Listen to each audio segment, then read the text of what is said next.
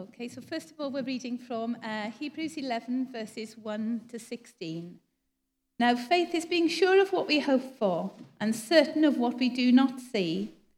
This is what the ancients were commended for. By faith, we understand that the universe was formed at God's command, so that what is seen was not made out what was visible. By faith, Abel offered God a better sacrifice than Cain did.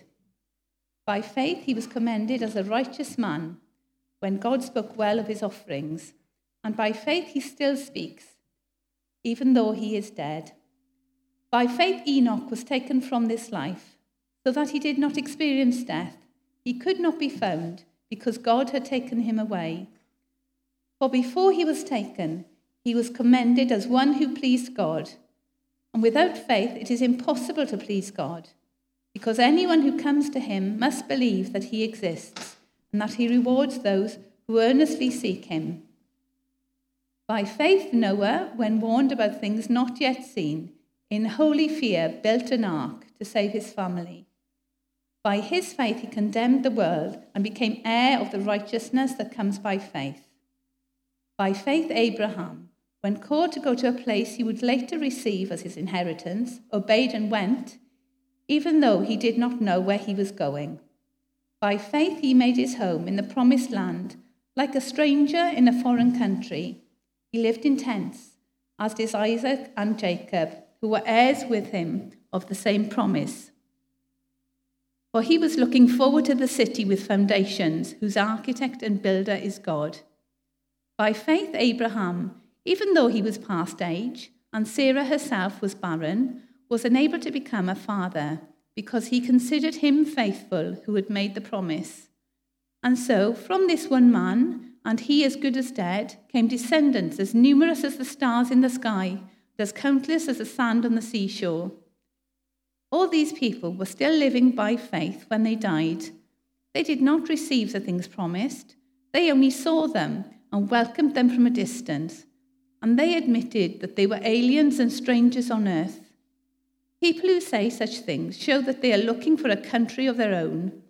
If they had been thinking of the country they had left, they would have had the opportunity to return. But instead, they were longing for a better country, a heavenly one. Therefore, God is not ashamed to be called their God, for he has prepared a city for them. And then continuing a bit, and now to verse 32. And what more shall I say? I do not have time to tell about Gideon, Barak, Samson, Jephthah, David, Samuel, and the prophets, who through faith conquered kingdoms, administered justice, and gained what was promised, who shut the mouths of lions, quenched the fury of the flames, and escaped the edge of the sword, whose weakness was turned to strength, and who became powerful in battle and routed foreign armies. Women received back their dead, raised to life again.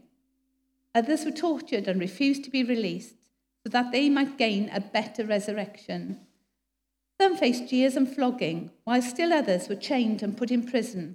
They were stoned, they were sawn in two, they were put to death by the sword. They went about in sheepskins and goatskins, destitute, persecuted and ill-treated. The world was not worthy of them. They wandered in deserts and mountains and in caves and holes in the ground. These were all commended for their faith, yet none of them received what had been promised.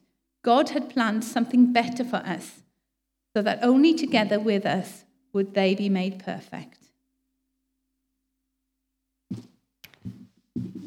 Thank you, Rianne. You might feel that was a bit of a marathon, but she did leave out quite a few verses in the middle. But as you'll see, the writer of the Hebrews wanted to take the whole big story of God and pick out so many different characters to show what faith looks like. But I wonder, who are your heroes of faith? Or who is there in your life, perhaps now, or maybe looking back, who's helped you along the road, maybe gave you time, gave you some teaching, some advice, maybe shared their testimony with you? Who is there? I can think back and think of the big names, like going to a Billy Graham event when I was quite young. I can think of Ishmael and the Glories every year at Spring Harvest. helping me to learn what it was to praise God and to trust him. But I can also think of a lovely lady called Zoe Bowerman from my church, and I used to stop in at her house on the way home from school every Tuesday, and she'd have baked little fairy cakes, and she opened the Bible, and we ate cakes, and she just chatted about the Bible to me. And she is one of my heroes of faith. And she did nothing that anybody else would know about, but to me that was really important. And I could see from her life what faith looked like, maybe when I was a bit older. The heroes of faith that we might have, or that might be listed in the Bible here in chapter 11 of Hebrews, they are not perfect. Okay, we are not talking about idols. We're not talking about putting people on a pedestal and saying, oh, if only I could be like them. There is only one person whom we should be putting on a pedestal and declaring to be perfect and aiming to be just like him, and that's Jesus. Everybody else in our lives has feet of clay. That includes us. So we have those people. Perhaps we can name a whole host of people in our lives, or maybe just one or two. We can remember them, we can be thankful, we might be able to express our thanks to them even years later. But they aren't without flaws. And life isn't always roses and sweetness and light for everybody just because they're a follower of Jesus. In fact, as we look ahead, we'll see that all too clearly. But we have here in Romans 11 like a roll call of people of faith. And if you have a Bible or you've got your phone app available, it is useful to be able to look through this. I'm not going to have time. I thought when I started preparing for today, I thought, it's great, I'll dig into the Old Testament with you. We'll look at loads of the stories and backfill, fill in the gaps and who did what and why it was that it was so significant and why they are heroes of faith. And actually, I want to just throw that out to you as a challenge. You do the work. You know what we've been doing as we've gone through Hebrews. We've read hints of stuff in the Old Testament. And sometimes I've dug around with you and we've looked at that together. Today I just say, if you've got time and you can make time to do this, why don't you pick one of these names that is referred to in this chapter? Go away and have a look at their story. See what faith looked like in their life. Because the writer of the Hebrews is convinced that all of these people that he names are people who demonstrated faith. But funnily enough, this morning, I'm not going to do that with you because I kind of feel that God's led me in a slightly different direction. But one thing I do want to be clear before we go in that direction is that the faith that we're talking about is an active faith, right? It's a living faith. We're not talking about simply subscribing to a world faith or a world view or having intellectually agreed with some propositions. We're not talking about that as if it's an abstract thing separate from living our daily lives. Our faith has to be a lived faith, a faith that is active, a faith that makes a difference. Each of these characters in the chapter 11, they did something that the writer of Hebrews can point to and say, that's what faith looks like. By faith, so-and-so did such and such. By faith this, by faith that. It can't just be words. It can't even just be a heart thing, as if faith is something entirely private.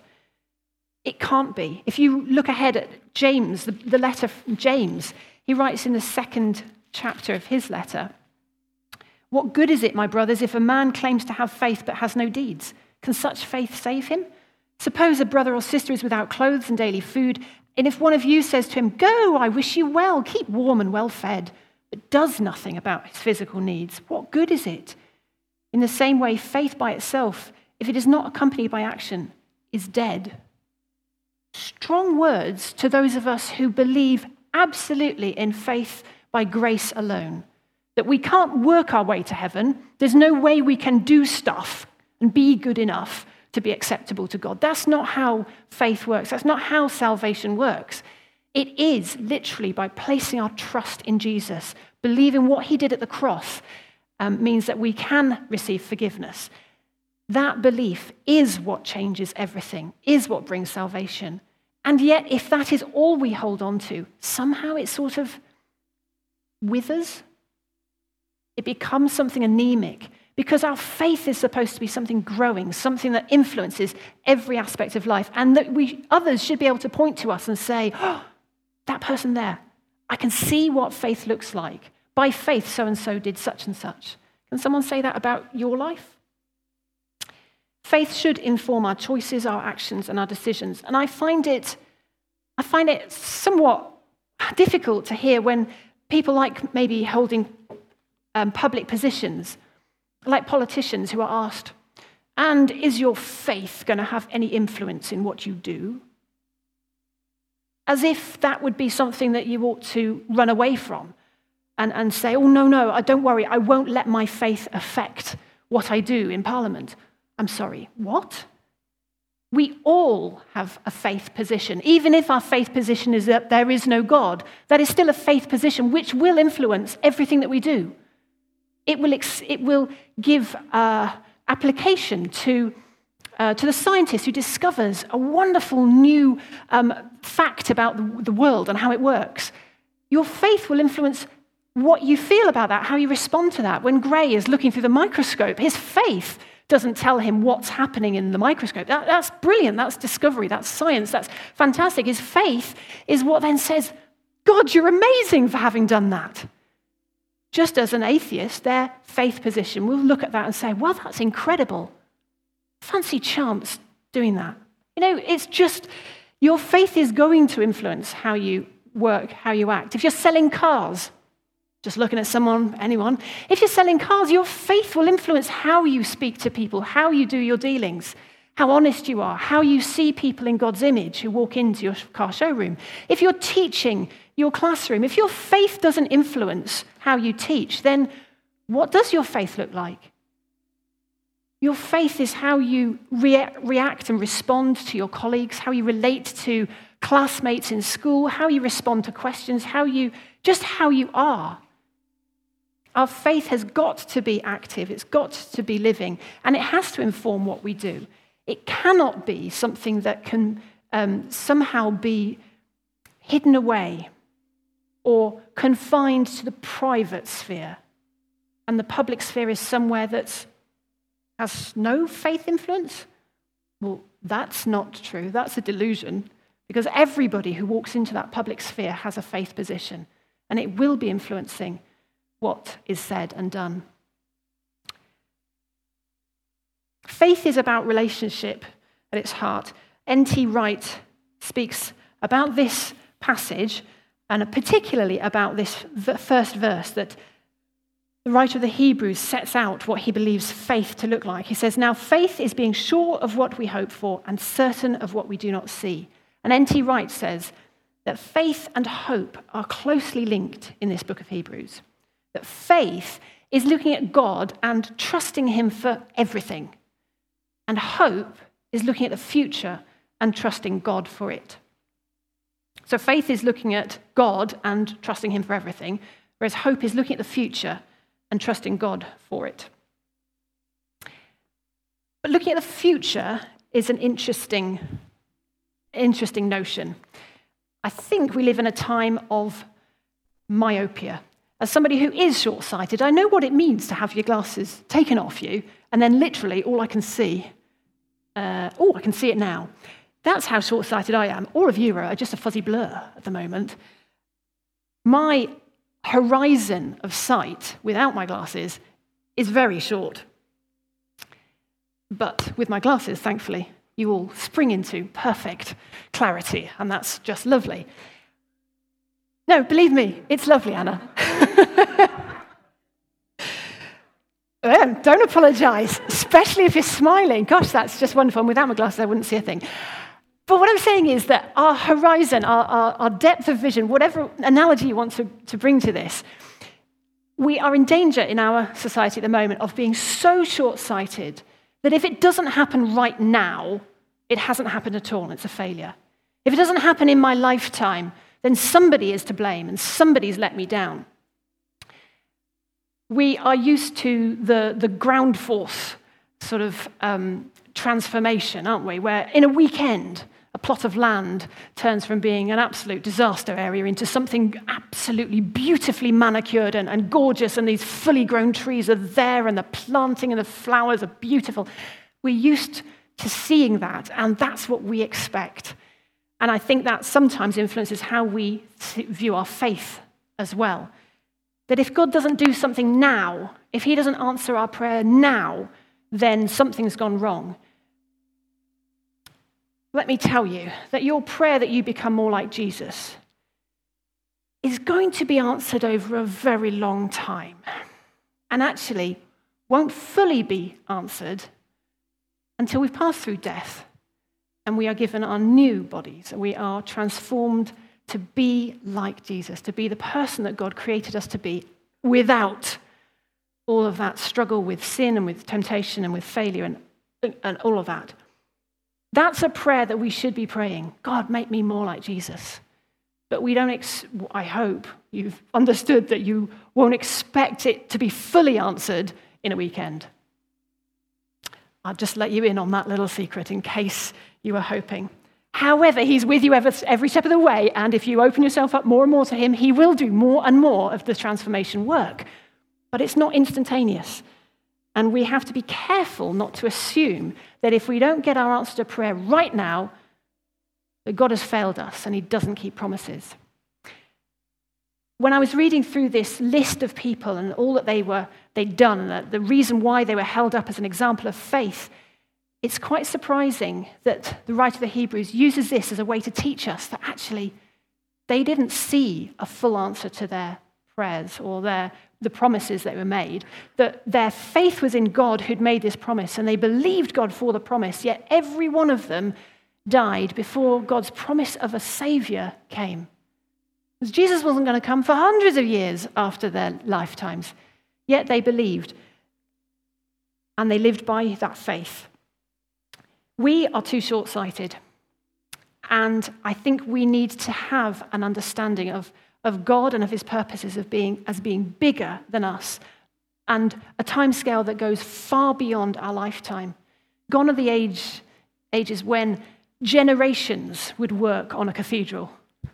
No, not one of them actually living to see the final product, the final beautiful construction, but giving their lives nonetheless to this project. We don't live like that anymore. And yet as Christians, there is a challenge to have our vision, our horizon for sight being pushed further than we're comfortable with. Because God wants to do something in us that is going to take longer than your lifetime. And is that me saying, it's like a cop-out, oh, well, don't worry, if God hasn't answered in this life, he'll answer it in the next? Well, it might sound like that. And sometimes we have to come back to God and say, and wrestle with him, and pray more earnestly for things. But if this life is all there is, then our faith isn't worth a whole lot, is it? When we read at the end of this chapter 11 here, we read about some amazing people and what they did, that they conquered kingdoms, administered justice, gained what was promised, shut the mouths of lions, quenched the fury of flames, escaped the edge of the sword.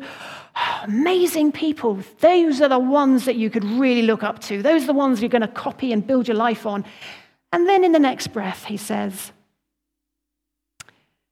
some others were tortured and refused to be released, so that they might gain a better resurrection. Some faced jeers and flogging, while still others were chained and put in prison. They were stoned, they were sawn in two, they were put to death by the sword. There's persecution, there's ill treatment, not just glory and victory amongst the heroes of faith. These were all, the victorious as well as the persecuted, the victims as well as the victors, these all were commended for their faith. Yet none of them received what had been promised ultimately. But they're all commended for their faith. And you might say, well, that doesn't seem very fair. Yeah, that's true. Do you remember Peter on the beach with Jesus, just after Peter had that sort of reconciliation moment with Jesus? And they're walking along, and Jesus explains to Peter, or at least hints, that he too will be martyred. And then Peter looks over his shoulder at John and says, yeah, but what about him? And Jesus' answer to Peter, I hear for myself quite often, what are you doing looking at him? In a sense, Jesus is saying, I'll deal with him. I'm telling you what I want from you. It's up to him, isn't it?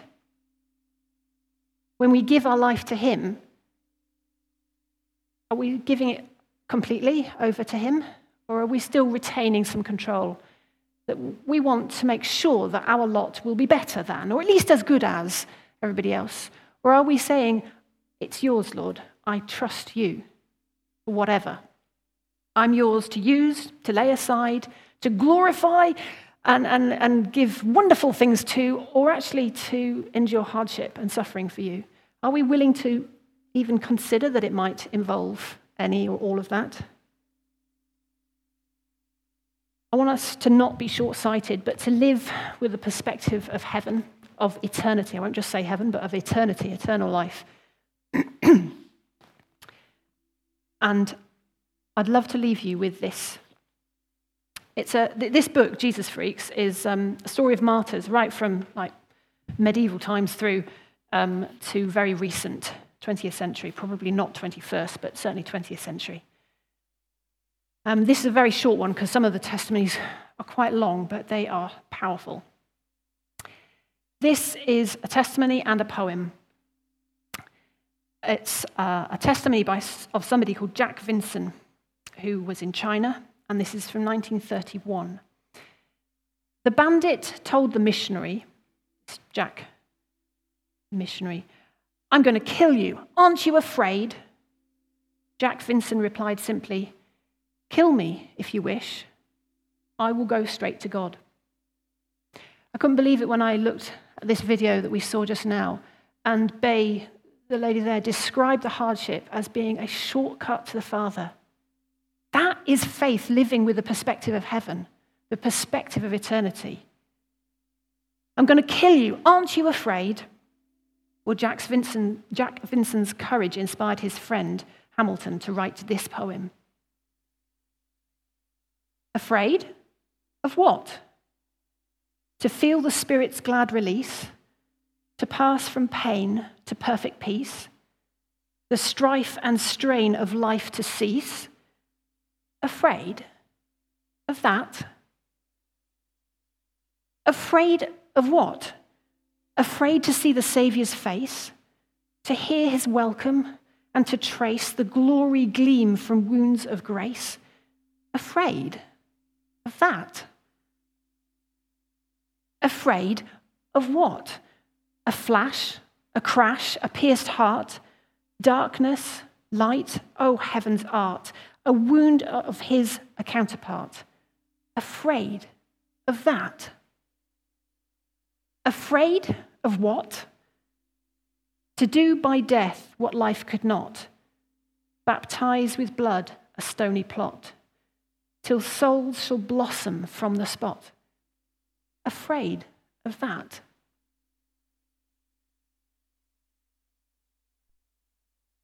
I confess it's really hard where we live and when we live right now to accept that reality. That unless a grain of wheat is buried in the ground, dead to the world, it is never any more than a grain of wheat. But if it is buried, it sprouts and reproduces itself many times over. That in the same way, anyone who holds on to life just as it is destroys that life. But if you let it go, reckless in your love, you'll have it forever, real and eternal. If any of you want to serve me, then follow me. The words of Jesus from the Message. We are used to a relatively comfortable life. We're used to things going our way. We're used to being able to get out of trouble through education, through money, through working hard, through just things being just and fair and right, more or less, most of the time here. But that's not the reality for most people. And in some senses, that dulls our senses. That makes us short-sighted.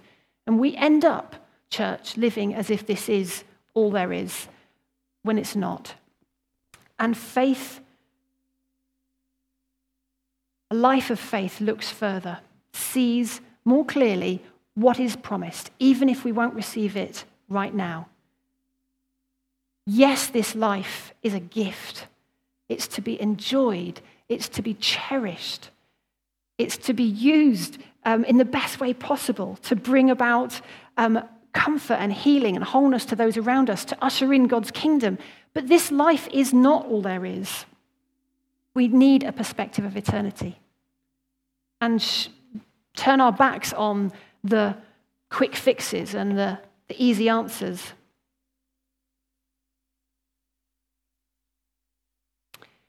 And maybe COVID, and maybe the conflict in Ukraine, maybe some of the world situations around us are making us more aware of our frailty and of our vulnerability and of our mortality.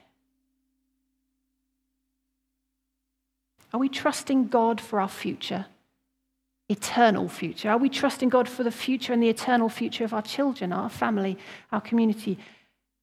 You know, the writer of Hebrews is writing to a church about to enter a time of persecution. He wants them to grasp the reality. They can't necessarily see right now, but in faith they see. And they need to know what faith looks like. So, what does your faith look like right now?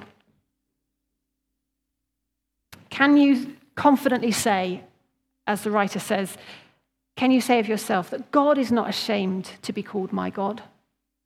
Because that's what Hebrews 11 says of those heroes of faith. Not that they weren't ashamed of him, and they weren't, but God was not ashamed to be known as their God. Is that true of you right now? As we come to sing our final song, I would encourage you to spend time this week, if you're able, to just ask that question of yourself. What does my faith look like to others around me? What is my faith at the heart? Is it just about my hope of being happier, being comfier, things being more convenient? Or do I have an eternal perspective? Is God not ashamed to be called my God by the way I live, by the faith that I enact? Let's take a moment to reflect on that before we sing our final song together.